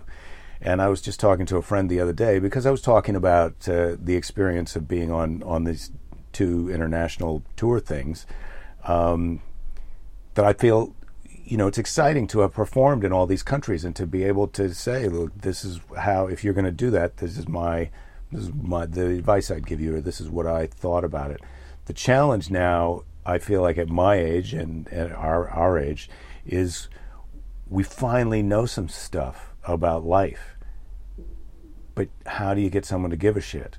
And your podcast is definitely a way that you finally got people to listen to you so that you can not just tell them what you think about the world, but give them a chance to give a shit about what some other people think about in the world. And I had that same thought about just because of my personal experience of like, geez, I finally feel like I have something to say, I have something to offer. Yeah. I could mentor a comedian or just talk to a younger person about the types of things just the things that you say. It's not rocket science that you should really think about how you want to spend your time on Earth, and you should value your dreams and pursue them. That's that's a thing that some people know, but a lot of people need to hear. And I would love that if somebody gave a shit to, because people are out there struggling. They're struggling. Yeah. Like, this is what I want to do, but I'm getting these messages from the world that I shouldn't do that. I should get on the everybody bus. That's what I always call it, the everybody bus. Right. And when we were talking about earlier, this is a great job. We got a great job. Well, it's like, hey, who knew? In my case, who knew that dropping out of college, where I was going to be either an engineer or a journalist, who knew that dropping out of college and moving to San Francisco with a crappy Toyota and doing shows for free while I waited tables and bartended, who knew that was a powerful, great choice? Who knew that would lead to me hanging out on a weekday, talking into a machine with my friends and getting to go have lunch. Or standing in Wembley in front of 12,000 people. Right. Yeah. The point is, you don't know that's what's going to happen. What you know is that you're going in the direction that makes you happy. You're following your dream. And if you're following everybody else's dream, and a lot of times they'll admit it's not even their dream. It's not even their dream to go to college to get the best paying job you can get. That's just what they think is the best way. That's the everybody advice for how to run your life. Right. And it's the weird thing is, like, how did that get to be the advice when it has backfired on almost everyone? Well, that's sort of the theme of this book that I just sent to my editor 2 days ago, Civilized to Death, which is, how does civilization become this celebrated creation of human beings when it actually has not resulted in demonstrably better lives for human beings. And yet, to even say what I just said is considered ridiculous and absurd by most of the people who hear it. Yeah. But when you really dig into it and look at, like, well, are people happier? How do we measure that? Are people living longer? How do we measure that? Is quality of life better for us? I'm not talking about medieval people or the Romans or, I'm talking about us, the pinnacle after 10,000 years of progress, right? Is life better for us, for you and me, who are the top of the top of the top of the most recent generation? than it was for hunter-gatherers, it's really fucking hard to make that argument. Well, yeah, I would just say forget about hunter-gatherers. I just say for you, are you... I think the question that people don't even ask themselves is, everybody would say they want to be happy, but when you ask people, are you happy? What would make you happy? What is success? This is the question that I feel like people need to ask themselves is, what does success mean? Yeah. What does success and happiness mean? What does that mean to you? Don't because I feel like people they have a hard time answering it because they think that they already know what it means, and then when they dig into what does success mean, I think a lot of people realize, at least a lot of people who want to tell me. On this tour, we were backstage in Bangkok, and a friend of a friend came to the show and was talking about what a great opportunity it was me to go on tour with Russell, and that is absolutely true. But they were talking about because it could lead to this or that in your life or career, and it's like, you don't want to get defensive with people, but It's like, look, I already have the reason I'm on this tour is he respects me. I mean, I'm a guy that he listened to when he was starting out. This is a great opportunity for me to see the world because I'm not famous enough to tour arenas. But this is not something that's going to lead to something else. This is a thing that I'm doing in the middle of my great life. Exactly. I mean, success to me, I can't remember, it was some actor, and I don't want to say the wrong one, but it was one of those English guys who was saying, how much of your time do you control? That's a good definition of success. It is. Because if you're not actively thinking about what is success, what's going to make me happy, then you're just eating what you're given. And what you're given is success is fame. Success is money. So this tour is a great opportunity for you because you could make more money. This tour is a great opportunity for you because you could become more famous. And it's like, look, that's not how I define my happiness. Right. I define my happiness as by my connection to my friends and my family. And can I go out and eat what I want when I want to eat? And can I go and see the things that I want to see when I want to see them, whether it's a movie or a play or another city around the world? That's success. And the more clear you are with yourself about your personal definition of that, the happier you're going to be in your life, because you're going to realize you already have a bunch of the shit that makes you happy. One of the things I thought when I thought, I really want to have so much money that I don't have to worry about anything, and then it's like, that's a lot of people. What are you worried about? Well, I'm worried that I don't have enough money. And it's like, well, you could just stop worrying about that, and you don't even need the money. It's like jiu-jitsu. You don't need to do jiu-jitsu if you know how to not get in a fight, because all being a black belt at jiu-jitsu is going to make you realize is like you can't fight anybody because you're going to kill them. Yeah, that's the truth. Yeah, and you think, I don't know if you've read Joseph Campbell. You're the hero. A little of the bit of it, faces. and he had the PBS, The Power of Myth. Yeah. Fantastic. But his whole shtick was that, every culture tells the same story. And the story is about the young person who has so many questions and goes out into the world and has a series of experiences, the Odyssey, the one-eyed, the Cyclops and the sirens and the Scylla and Charybdis and all these different experiences. And then at the end returns home and discovers that the thing they were looking for was home all the time, but they couldn't see it until they had those experiences that revealed, that gave them the capacity to recognize that what they were looking for was right there. Right. That story is told over and over and over again in every culture in many different ways. Why the hell am I talking about that? Because I was talking about it, and then somebody loved water, and I think in the middle there was some sex trafficking. It's hard for me to know the answer to the why question. Yeah, the why question. But I feel like we were so close to a high five and some lunch. But I don't want to leave it there. There was some like deep closure, and I lost it. I was talking about how Joseph Campbell. If you don't, like wealth and success. Your definition of happiness and success. Your personal definition. That's what you need to sit down and ask yourself. Yeah, and there's that great line from, I think it's Henry David Thoreau, who said, "A man's wealth is best measured by the things he can do without. And I've always, I had the insight very early on that things weren't going to make me happy. Things didn't. I could see already things weren't making me happy, and fame and money and I was very fortunate in my early 20s to have those things offered to me. Not fame, but money for sure, and ego, like a lot of ego fulfillment, which is a form of localized fame, I think. And I saw the people who had those things, who were really wealthy and tenured professor at prestigious universities, who were pretty fucking miserable.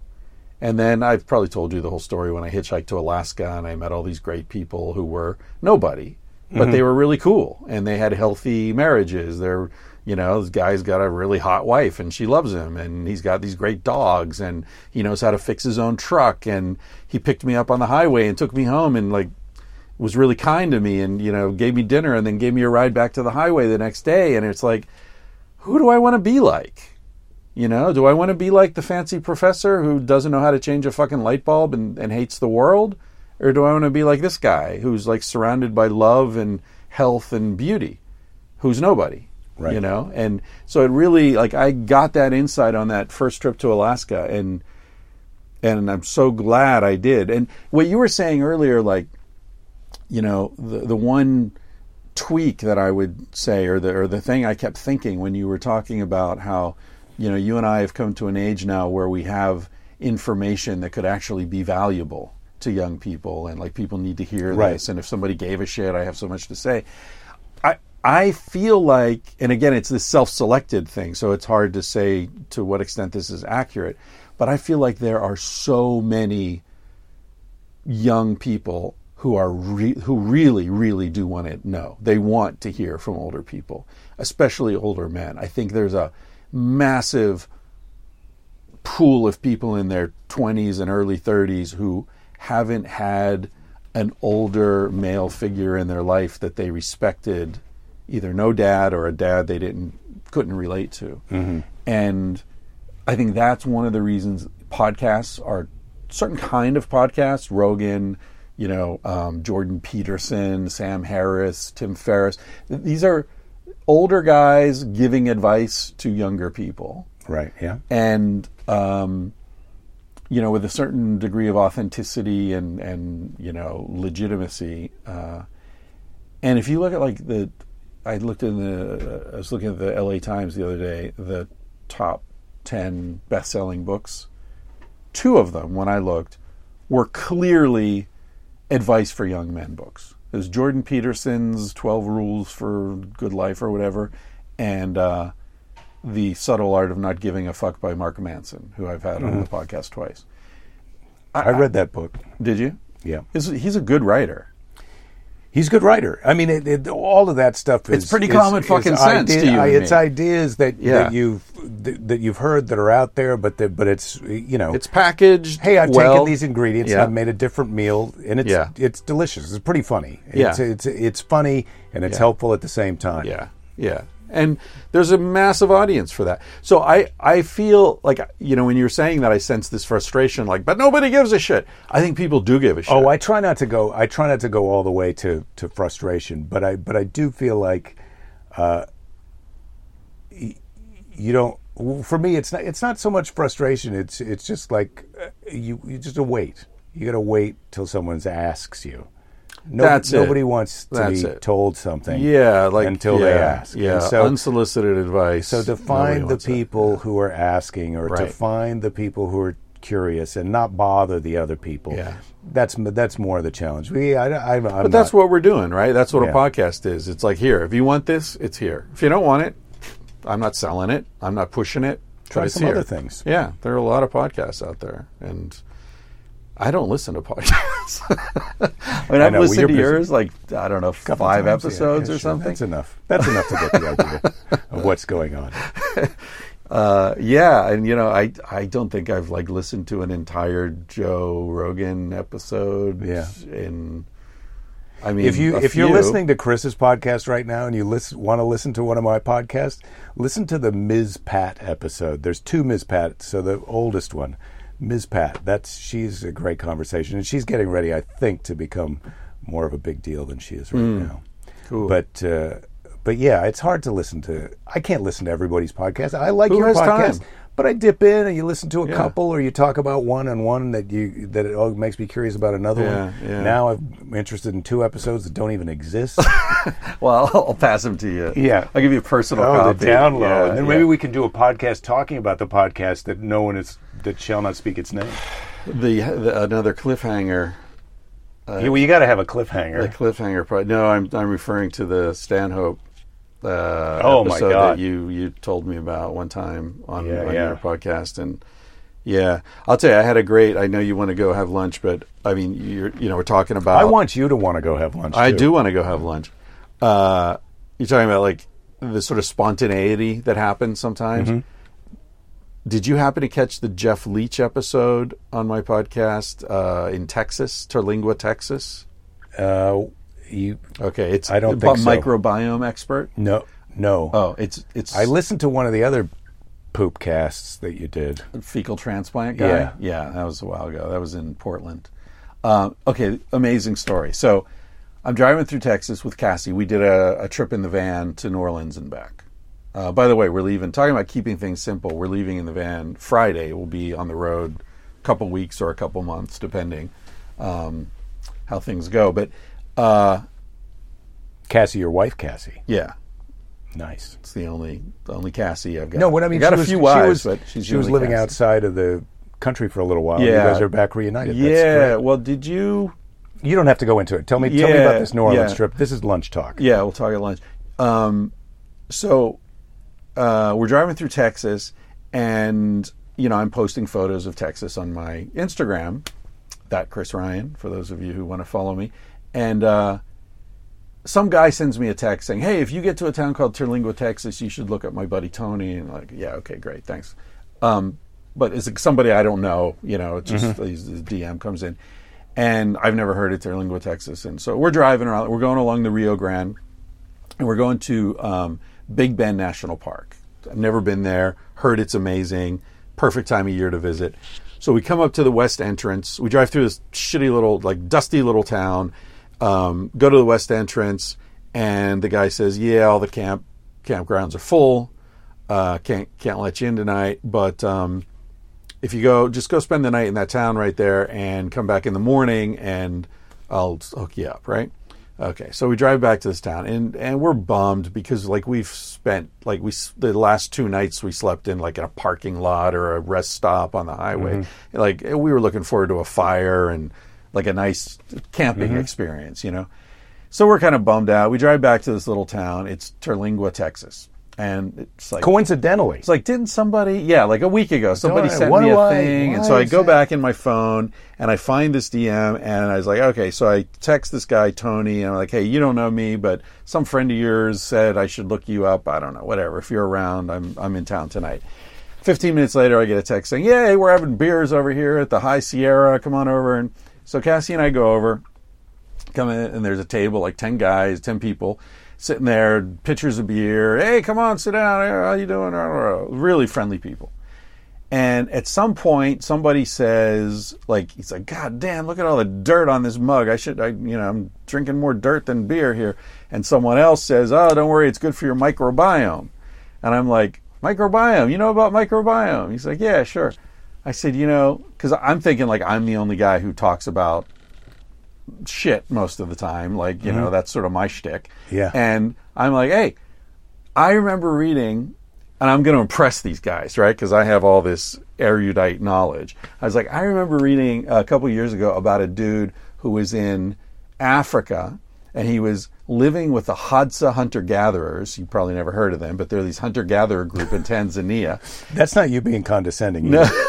And he's living with them, and he decides to take some shit from a Hadza and mix it up and blast it up his ass to see if he can get a hunter-gatherer's microbiome to take root in his own intestinal tract, right? Because hunter-gatherers have a much more complex microbiome than Westerners do, right? Yep. I say this to this guy thinking he's going to be super impressed with my amazing knowledge, and he says, yeah, that's him, and he points to the end of the table. And I look, and there's this dude sitting at the end of the table with a big smile. I said, what do you mean that's him? He's like, yeah, that was him. And I said, that's you? He said, yeah. Like, you blasted the shit, the hunter-gatherer shit up your ass? He's like, yeah. Turns out this guy's a world-famous scientist. And is that the guy who you've been sent to talk to? No, this is his buddy. He happened to be sitting at the table, you partying with that night. Yeah. And it's like, what? You're that guy? He's like, yeah.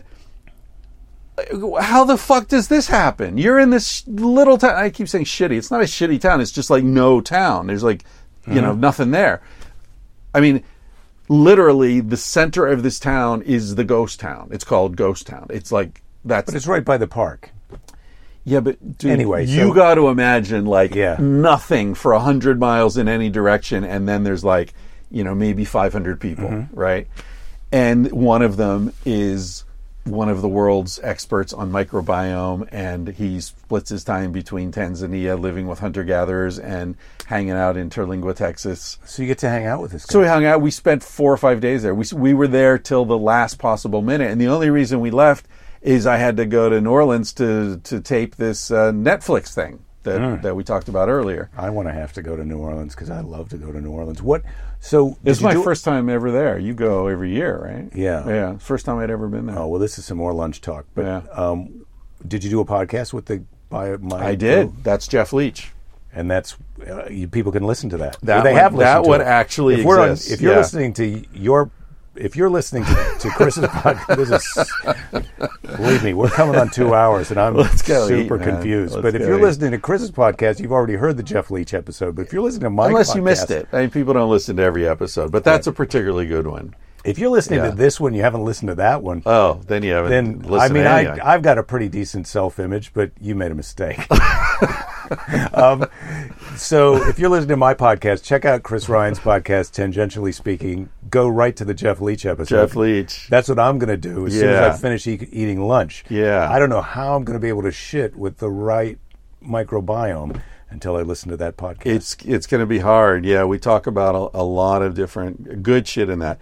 And if you're listening to Tangentially Speaking, check out Jake's podcast called Jake This. Is that the Jake This of Jake Johansson podcast? But if you just the type Jake This of in, Jake Johansson podcast, I just thought it would be funny to name it that. But if you just put in Jake This, it'll come up. All right, man, let's go eat. All right, this is it. Now I push the button to play the music.